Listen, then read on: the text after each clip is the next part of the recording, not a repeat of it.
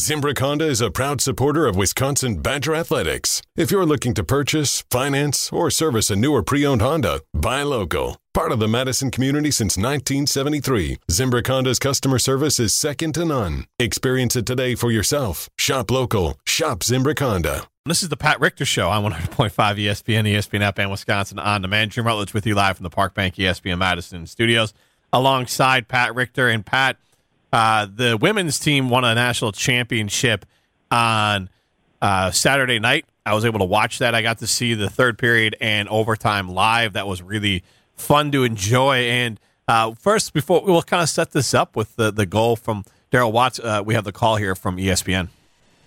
That point she has to shoot, though, if her defense lays out like that. Lamantia holding it in, now getting it, moving toward the middle. Lamantia spins and sends it just wide of the right post. Now here's Daryl Watts. Setting up in behind, they score! Daryl Watts knocked it in off the defender.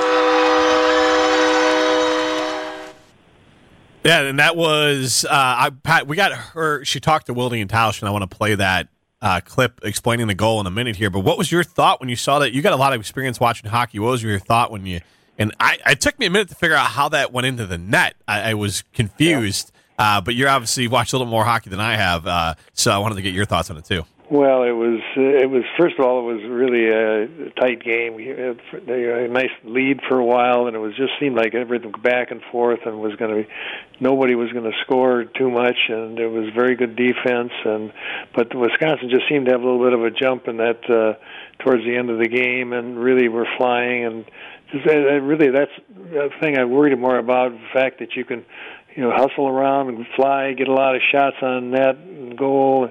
And all those kinds of things, and all of a sudden you have one little rush coming back the other way, and bingo, they score a goal and tie it up. And so it was really tight. And then, of course, in overtime, you really just never know what's going to happen. But it seemed like they took the play away from him, and Watts, of course, a very experienced skater, and going around the net, and you didn't really see what had happened, but when you realize the outcome, what happened, the goal, you say, well, she bounced it off of somebody and playing a little bit of kind of like a billiards there a little bit. And, you could think that she was going to maybe center the puck from behind the net to somebody right in front of the goalie.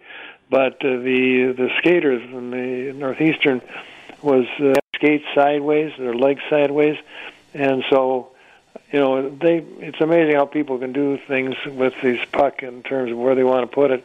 And it almost looked like at first you hit the skate and it went up and against the leg and bounced in, but I think then it looked like it maybe hit up on the shin and the side.